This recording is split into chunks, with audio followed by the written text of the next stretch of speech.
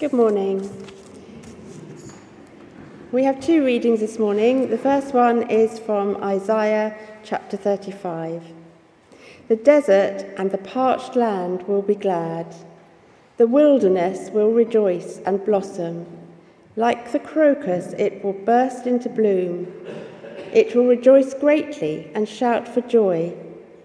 The glory of Lebanon will be given to it, the splendor of Carmel and Sharon. They will see the glory of the Lord, the splendor of our God. Strengthen the feeble hands, steady the knees that give way. Say to those with fearful hearts, be strong, do not fear, your God will come. He will come with vengeance, with divine retribution. He will come to save you. Then will the eyes of the blind be opened, and the ears of the deaf unstopped.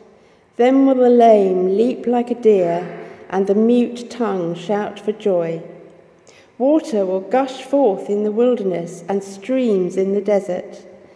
The burning sand will become a pool, the thirsty ground bubbling springs. In the haunts where jackals once lay, grass and reeds and papyrus will grow, and a highway will be there. It will be called the Way of Holiness. It will be for those who walk on that way. The unclean will not journey on it. Wicked fools will not go about on it.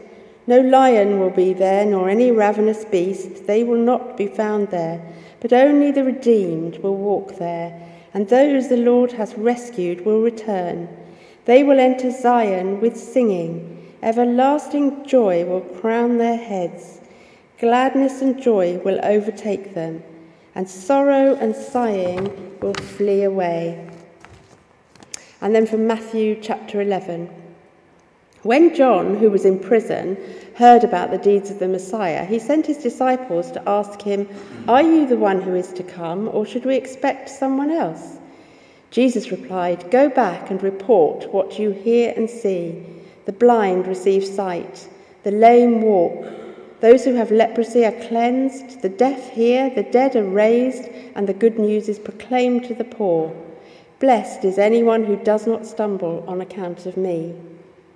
As John's disciples were leaving, Jesus began to speak to the crowd about John. "What did you go out into the wilderness to see? A reed swayed by the wind? If not, what did you go out to see? A man dressed in fine clothes? No, those who wear fine clothes are in kings' palaces. Then what did you go out to see? A prophet? Yes, I tell you, and more than a prophet. This is the one about whom it is written, 'I will send my messenger ahead of you, who will prepare your way before you.' Truly I tell you, among those born of women, there has not risen anyone greater than John the Baptist. Yet, whoever is least in the kingdom of heaven is greater than he." This is the word of the Lord.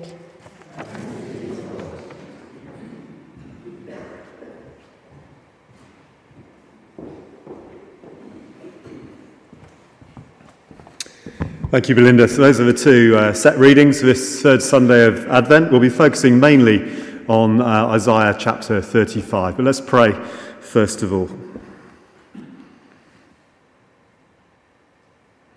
Father God, thank you that the words of Scripture tell a story of transformation, a story of your faithfulness, a story of hope and new life. Help us to hear what you would say to us this morning through your word, we pray. In Jesus' name, amen. Well, good morning, everyone, and good morning to those who are watching at home as well. It's great to be able to gather together as we worship. Psalm 137 is a psalm of lament. It's quite despairing in parts as the people of Israel reflect on their experience of exile in Babylon after the destruction of Jerusalem in 597 BC. It's the psalm that contains those words, "By the rivers of Babylon where we sat down." Now, looking around, a significant proportion of us are old enough to remember a song that contained those words. In 1978, Boney M's version of this psalm, Psalm 137, was top of the singles charts for 5 weeks. It still ranks as the 7th best-selling single of all time in the UK. I find that rather extraordinary. Not disparaging the works of Boney M.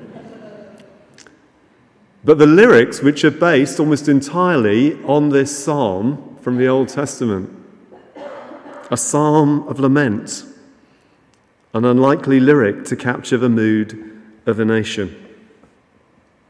And in that psalm, one of the verses that really stands out to me is verse 4, which says, "How can we sing the Lord's song in a strange land?" How can we sing the Lord's song in a strange land? When you're feeling disheartened, far from home, and alienated. Well, for many Christians today in this country, there's a sense of exile. We're not physically exiled like the Israelites were, but we might lament the eroding of Christian values in society. We might find ourselves as the only Christian in our workplace or living on our streets. We might be fearful of being mocked if we express a particular view on one of the big issues of the day that doesn't fit with contemporary thinking. We may have been alarmed by the census statistics released 10 days ago, which showed a rapid decline in those identifying as Christians. Whilst for nones, those who don't identify with any faith community, the number of those has tripled since the turn of millennium to 37% of the population. Now, our experience of exile is like nothing compared to that of the Israelites. It's like nothing compared to that of millions of people today who are exiled from their homelands and living as refugees or seeking asylum. But it's still okay for us to acknowledge that sometimes we can feel like we're living in exile. If we're feeling a little bit insecure, if we're fearful about the future, if we're discouraged and disorientated in post-Christian Britain, we need to ask the same question as the exiles in Psalm 137. How can we sing the Lord's song in a strange land? Because my observation would be that for many, there's some degree of loss of confidence, not necessarily in the gospel itself, but in speaking up and speaking out. We can be wary of putting our heads above the parapet in the workplace, in places of leisure, in society in general. How can we sing the Lord's song in a strange land?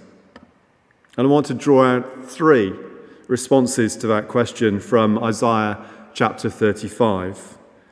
A chapter full of hope after a chapter of abject despair.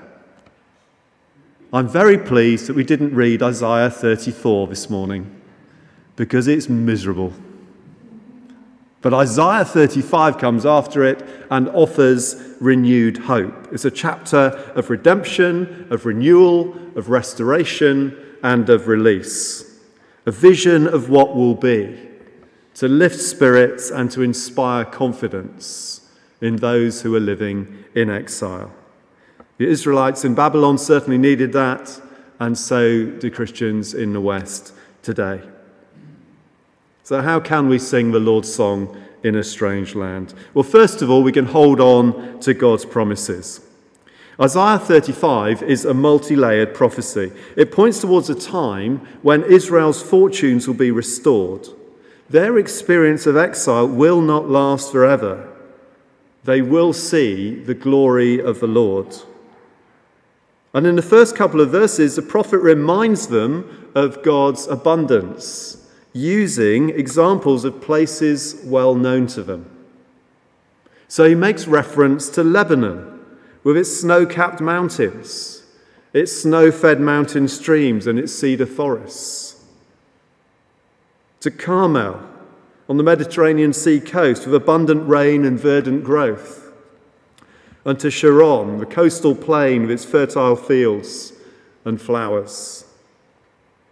He's making the point, what is currently wilderness will be transformed. What feels like desert at the moment will be abundance.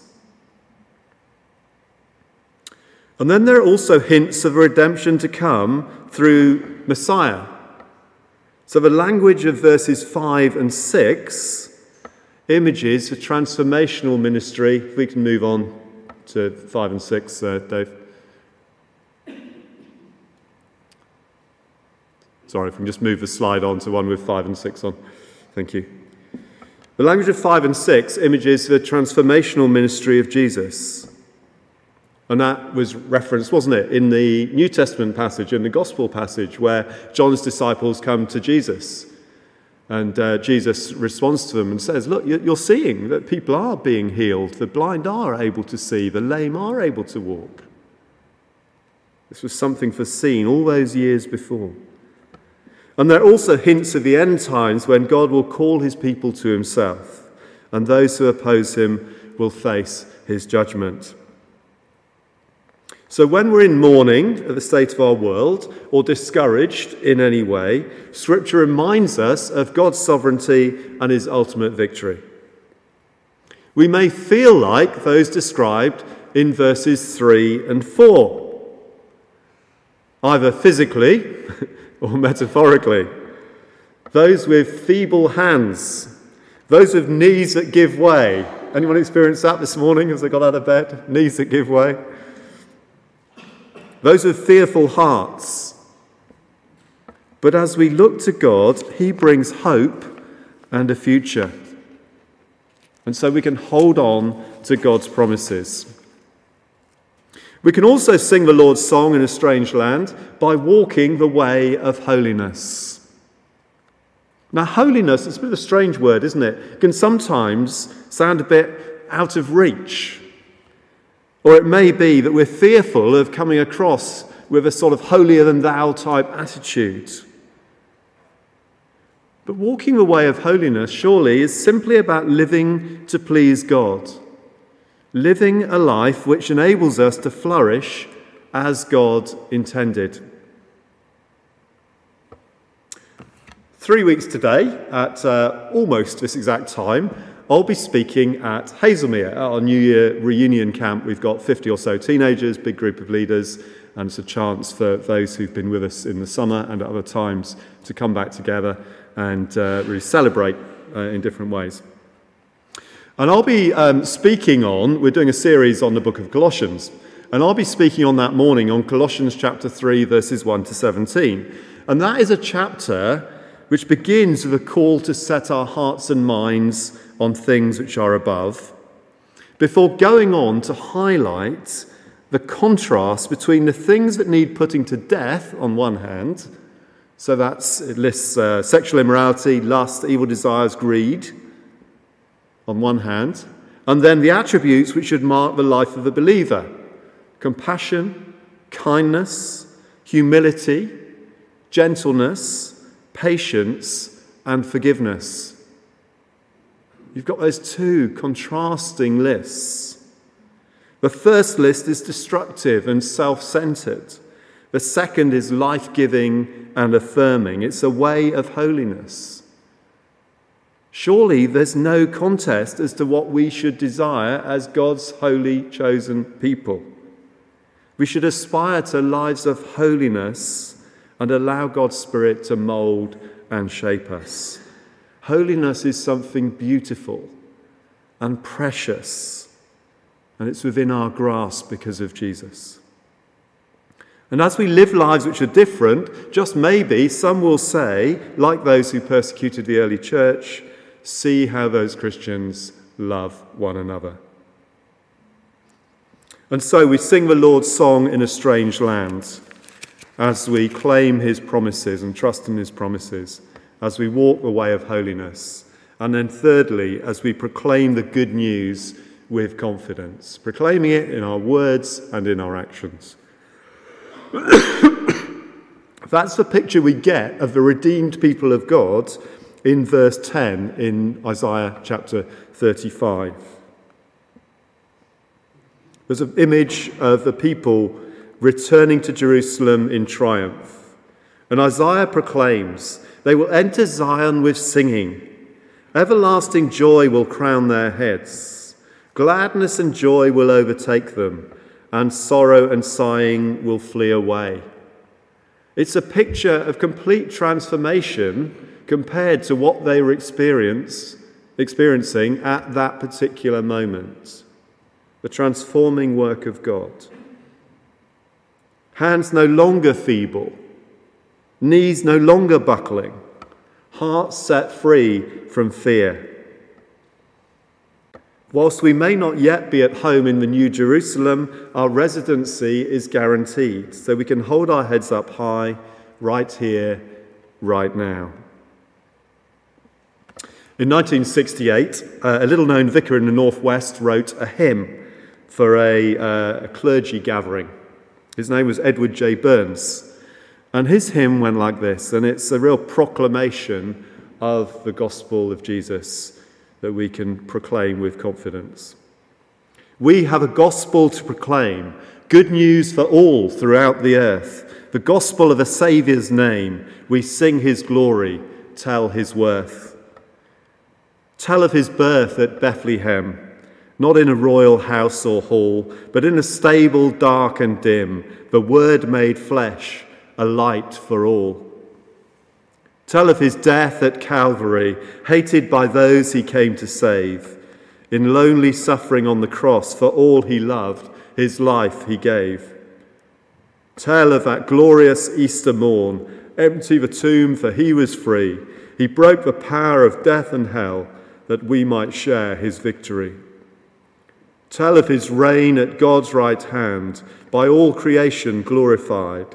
He sends his Spirit on his church to live for him, the Lamb who died. Now we rejoice to name him King. Jesus is Lord of all the earth. This gospel message we proclaim. We sing his glory, tell his worth. What a fantastic hymn, and what an amazing sort of creedal statement, really, of what we believe, what is at the heart of the gospel. Now, we may not get the opportunity to share the gospel in quite those words, and that probably wouldn't be appropriate anyway in most circumstances we find ourselves. But to go out into the world with that sure knowledge of what God has done for us, and being able to share that as God gives us opportunities in different ways. That's how we can sing the Lord's song in a strange land. Just a reminder of those three things. We can sing the Lord's song in a strange land as we hold on to God's promises, as we walk in the way of holiness, and as we proclaim the good news with confidence. And as we come later into this Advent season, as we come to our Christmas carol services tonight and next Sunday and other opportunities in the weeks ahead, as we distribute the cap hampers, and as different people are singing carols in some of the nursing homes in the area, let's not be shy in proclaiming this message of hope and transformation.